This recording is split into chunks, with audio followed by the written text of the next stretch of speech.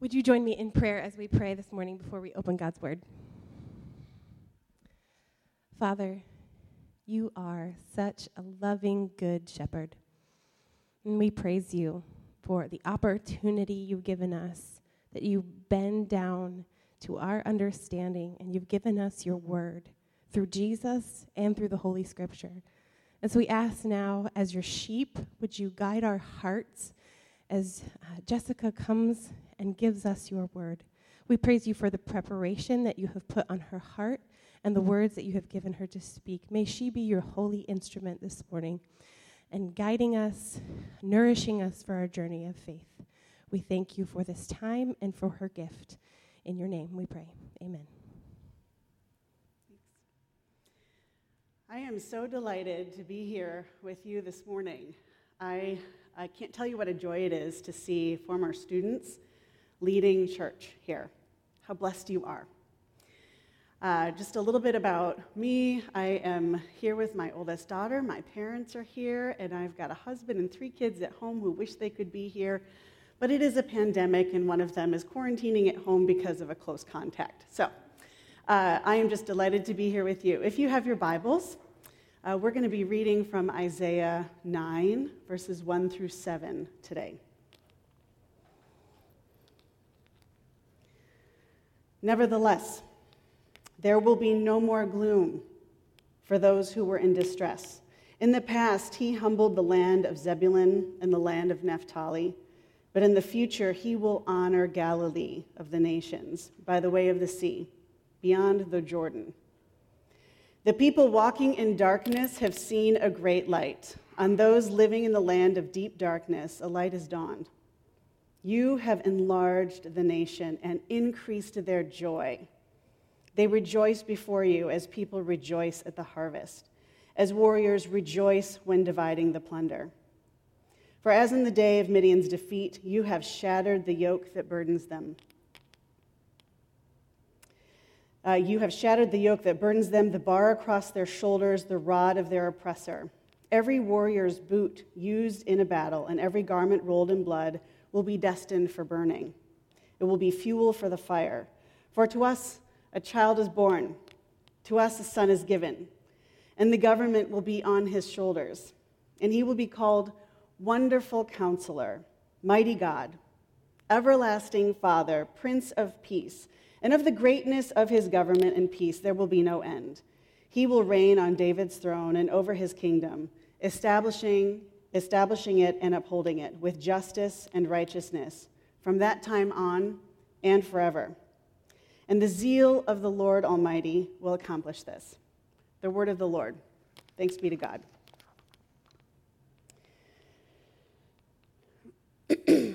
I don't know about you, but in this time of pandemic, there's been an increase across the nation, but maybe in your own home too, I know in mine, of some binge watching. Anybody doing a little binge watching of television shows? It's okay to admit it. We all have a little extra time on our hands. Well, one of the shows that you might have seen has been, it's called Dirty Jobs with Mike Rowe. It actually was on a while back, but it has since kind of made a resurgence. And in this show, Mike Rowe goes out to all of these different jobs that are important, essential. We couldn't do without them. But they're dirty, they're hard, they're challenging, and they're underappreciated. Here's just a couple of the kind of jobs that Mike Rowe has gotten involved in with Dirty Jobs. A bat cave scavenger, where they collect bat guano, which is the word for poop, to make some of the best fertilizer in the world. Avian vomitologist, that's where you collect owl throw up. A parade float dismantler, somebody's got to do it. A skull cleaner, a fuel tank cleaner. There are seasons of this, many episodes each, and they're great fun to see, and you see people hard at work doing important jobs that tend to be underappreciated. Well, if there were to be a Dirty Jobs Bible version, I think that Isaiah's call would have made the cut. Isaiah's job was to go to the leaders of Jerusalem and Judah and bring the word of the Lord to them. And it was always going to be a word of judgment and hope. All throughout the book of Isaiah, judgment and hope. And God said, you're going to speak to them, but they are not going to listen to you. You're going to speak so that their hearts are hardened, so that they will refuse the good news that you share with them. They will never hear. They will never see. They will never understand. And he was warning them, God was warning them through Isaiah, that rebelling against God's covenant was going to come at a cost. To this sobering news in Isaiah's call, Isaiah said, how long, Lord? How long will this be my call? How long will this be my dirty job? And to that, God replied, until everything you know is gone. Until all the people that you love, the way of life as you know it, is gone. You will bring this message of judgment and hope. God will use the Assyrian and Babylonian empires to judge Israel for its idolatry and injustice. Man, that's a dirty job. But somebody needed to do it. Somebody needed to do it because God loves his people so much that he didn't want any of us to live under the delusion that our cleverness or our strategies or our prowess were going to be what would get us our rescue. Our rescue was only going to come through God alone. And so he made his people low so that there would be no mistaking that it is God alone who rescues his people. God wants us to see that there is nothing that we can do or fail to do that will change his love for us. His rescue is coming. His rescue has come. And it's all God's doing. So our passage today refers to both of these elements of judgment and hope. And it gives us an occasion to reflect together on this main idea. And this is our main idea for this morning. It's easy to despair when things look bleak. But God gives us reasons to rejoice. It's easy to despair when things look bleak. But God gives us reasons to rejoice. I am removing this loud earring for our benefit. So our passage this morning refers to, at the very beginning, you might have caught those couple of unfamiliar names, Zebulun and Naphtali, refers to humbling the land of Zebulun and Naphtali. These were tribal regions in the northern kingdom of Israel.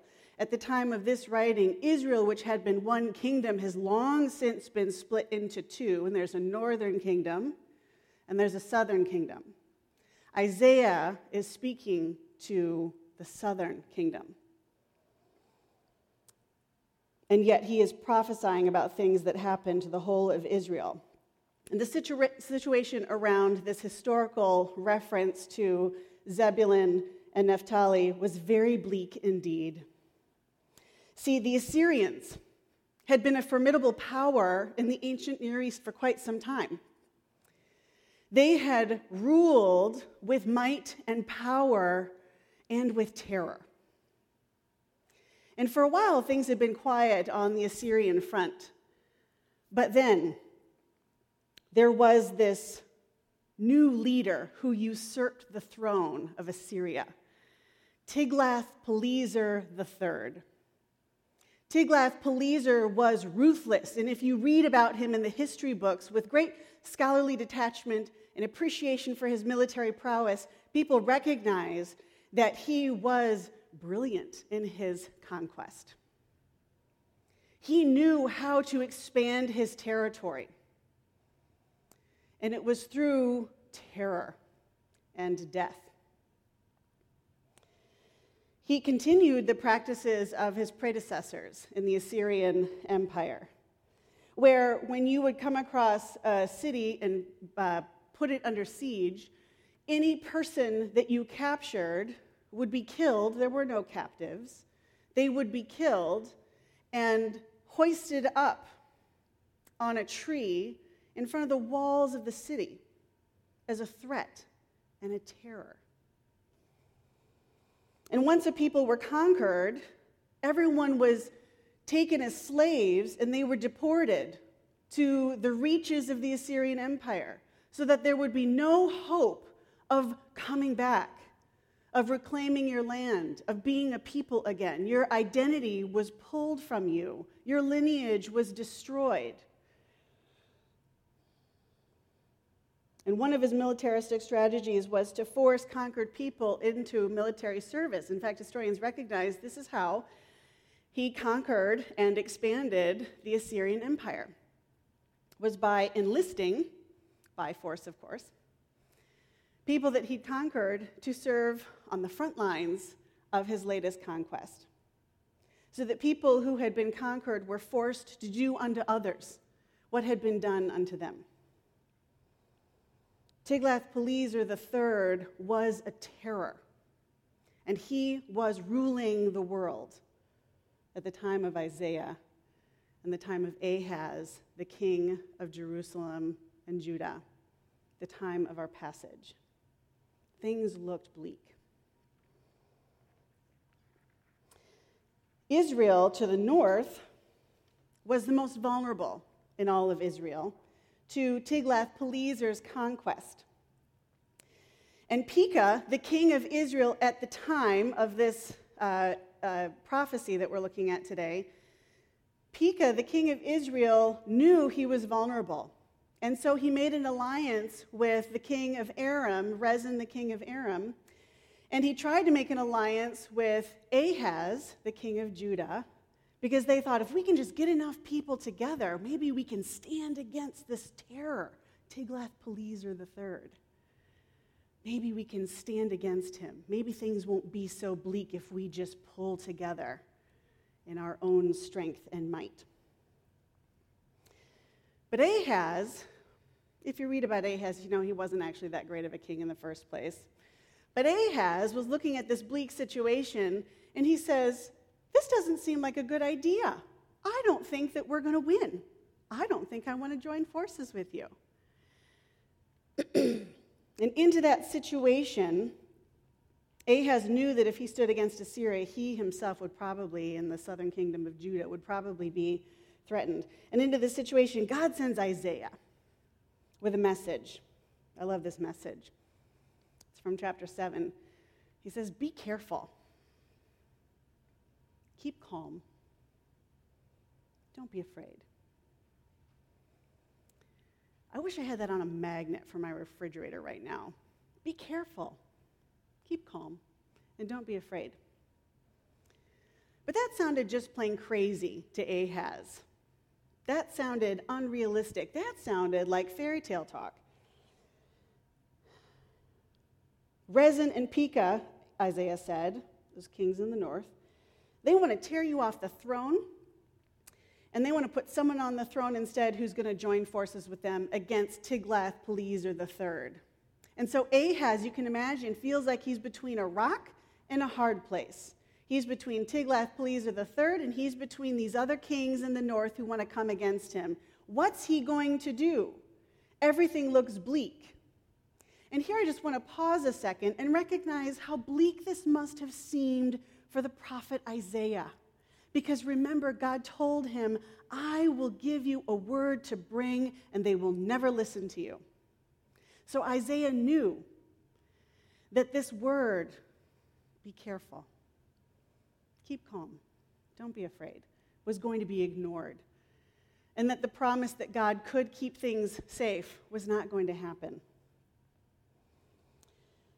So Ahaz loses his nerve, because that's what Ahaz does. He's not careful, he does not keep calm, and he is really afraid.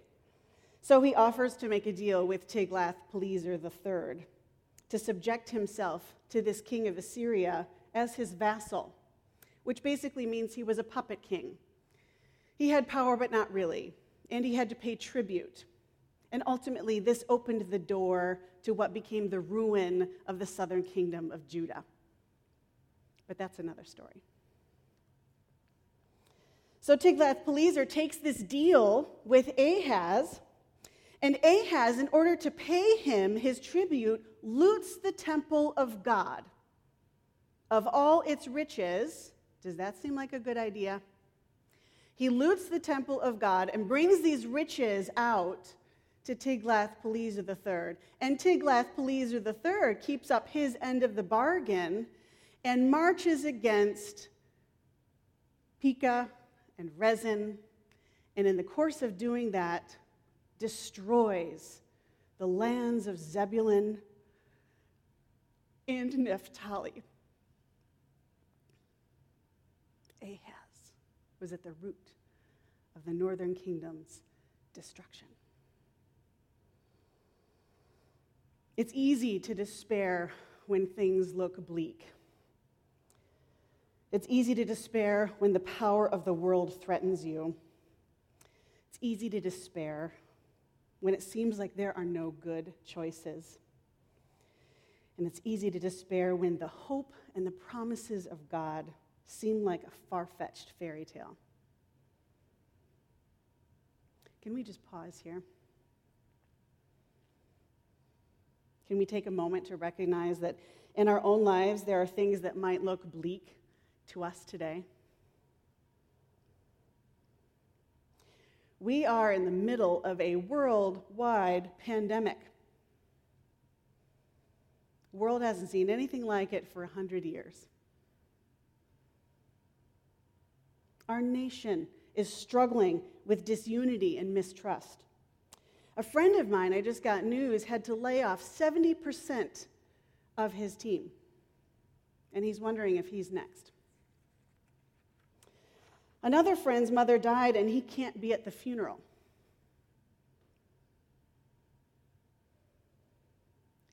Seniors are starting their last year of high school and they're alone. They can't be with their friends. It's a hard time. I'm sure that there are things in your life that look bleak. Maybe things that you share with friends and family. Maybe things that you can't share with anybody. And something looks bleak. It's easy to despair when things seem bleak, but into this darkness has shone a great light. Read with me Isaiah 9, 1 through 2. Nevertheless, there will be no more gloom for those who were in distress.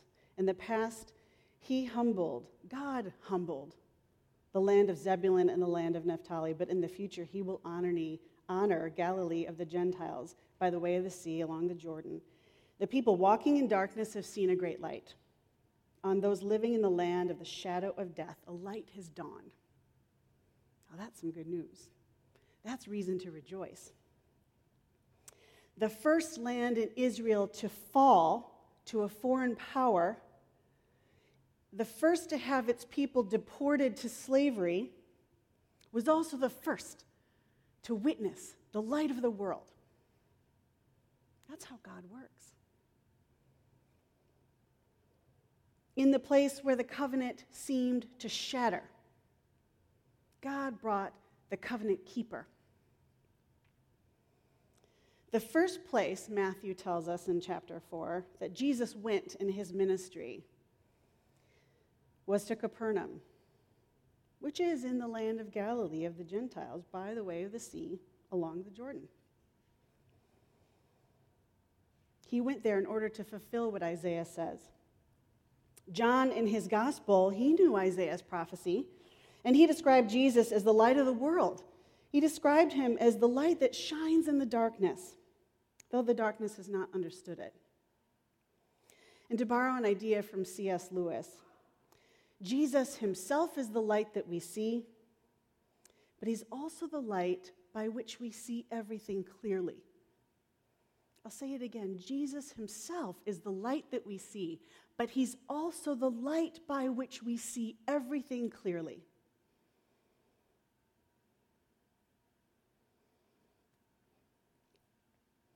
This understanding of the impact of light helps us make sense of what's described in Isaiah 9, verse 3, where he says, "You have enlarged the nation and increased their joy.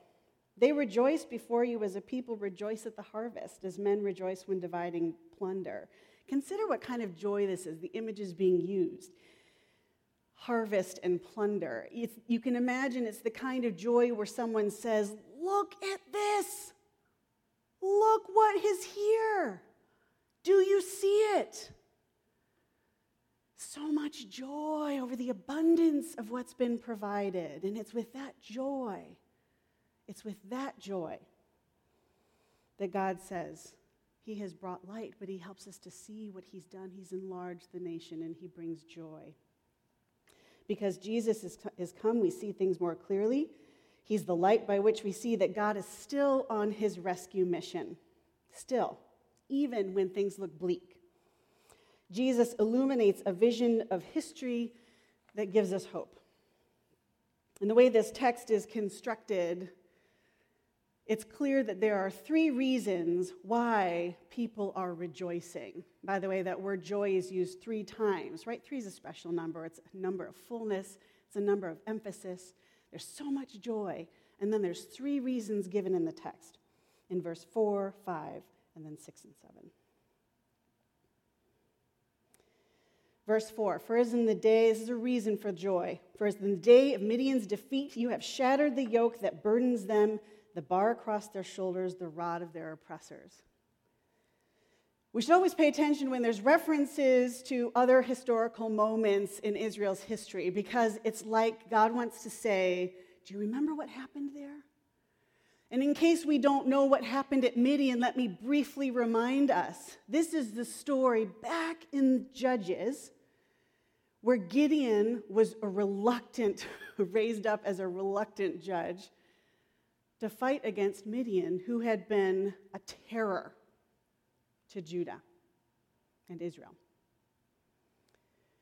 Remember, Gideon's the one who was like, are you sure you want me to do that? That doesn't sound like a good idea. Can you give me some signs? And then God does, and he says, can you give me some more signs?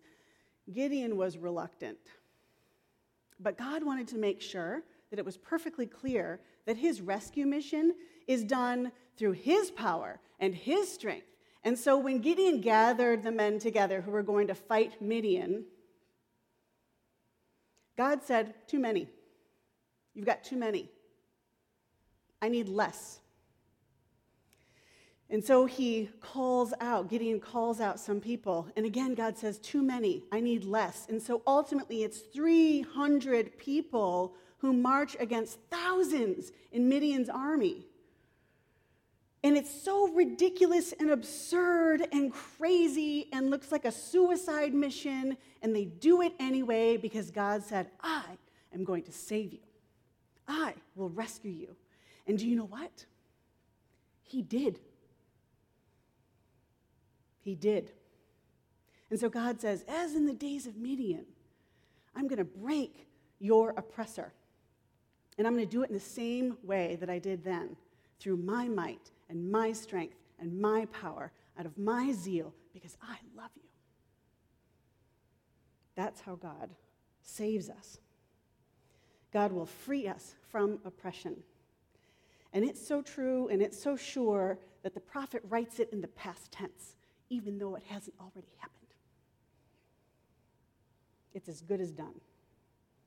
Verse 5, every warrior's boot used in battle and every garment rolled in blood will be destined for burning, will be fuel for the fire.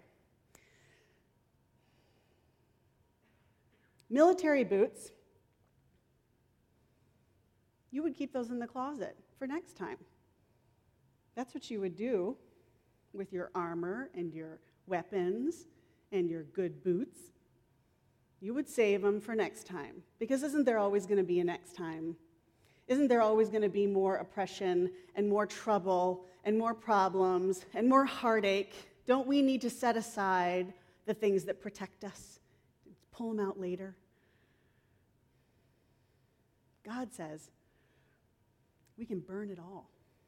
Because a time is coming when you will not need to fight. When there will not be war and mistrust. A time is coming. God will end discord and violence. And finally, in verses 6 and 7, the third reason for all this joy. For to us a child is born. To us a son is given.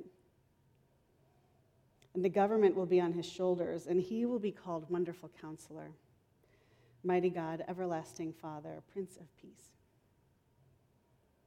And of the increase of his government, there will be no end.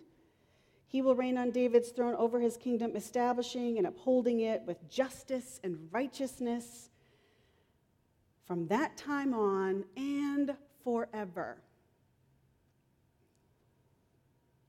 I love this last part. How's it all going to get done? The zeal of the Lord Almighty will accomplish this. God's passion for his people is what will make this come about. God will send a child. Isn't that surprising? Tiglath-Pileser III is mighty and vicious and a terror. And God doesn't overcome viciousness and terror with greater viciousness and terror. He overcomes it with a child. What a surprise. God will send a child to accomplish this. Justice and peace are on the move. Today marks the first day of Advent, as we've celebrated so far in worship. It's that time when we celebrate the coming of Christ, that Son who has been born, the child who has been given. We remember that there was a time in our collective people of God history when people were waiting. Isaiah prophesied this over 700 years before Jesus was born. 700 years of waiting. And then that child was given, and Jesus was born. Jesus has, in fact, come. The waiting for that first part is done. But we still wait, don't we? Because this passage that we've read of judgment and hope, this passage talks about Jesus at the beginning. He's a light in the darkness. He's a child that's been given. Those things have already happened, haven't they? Jesus was already born. That's what we celebrate at Christmas. Jesus already was the light who came into the darkness when he went to Capernaum and began his ministry. That part of this prophecy has been fulfilled. But that middle part, that hasn't been fulfilled yet. We are still waiting. We are still in Advent, waiting for the coming of the one who will free us from oppression and end discord and violence. We are waiting for those parts of the prophecy to be fulfilled. All the reasons why we weep and despair, all the reasons why we worry, to be wiped away. And here's my question: do you believe it? I know we're all here in church. Yep, we believe it. But do you believe it? Do you believe that he's coming again? And are you waiting? Are you still waiting? What does it look like to still wait with joy? Because that's what we're called, that's how we're called to wait still. To wait with joy. I was talking about this with my daughter on the way here. We were talking about waiting, and I was sharing with her a little bit about what I was going to say this morning, and she said, "That's interesting because I hate waiting." And I said, "Oh, baby, join the club." Nobody likes to wait. Waiting feels like a giant waste of time, doesn't it?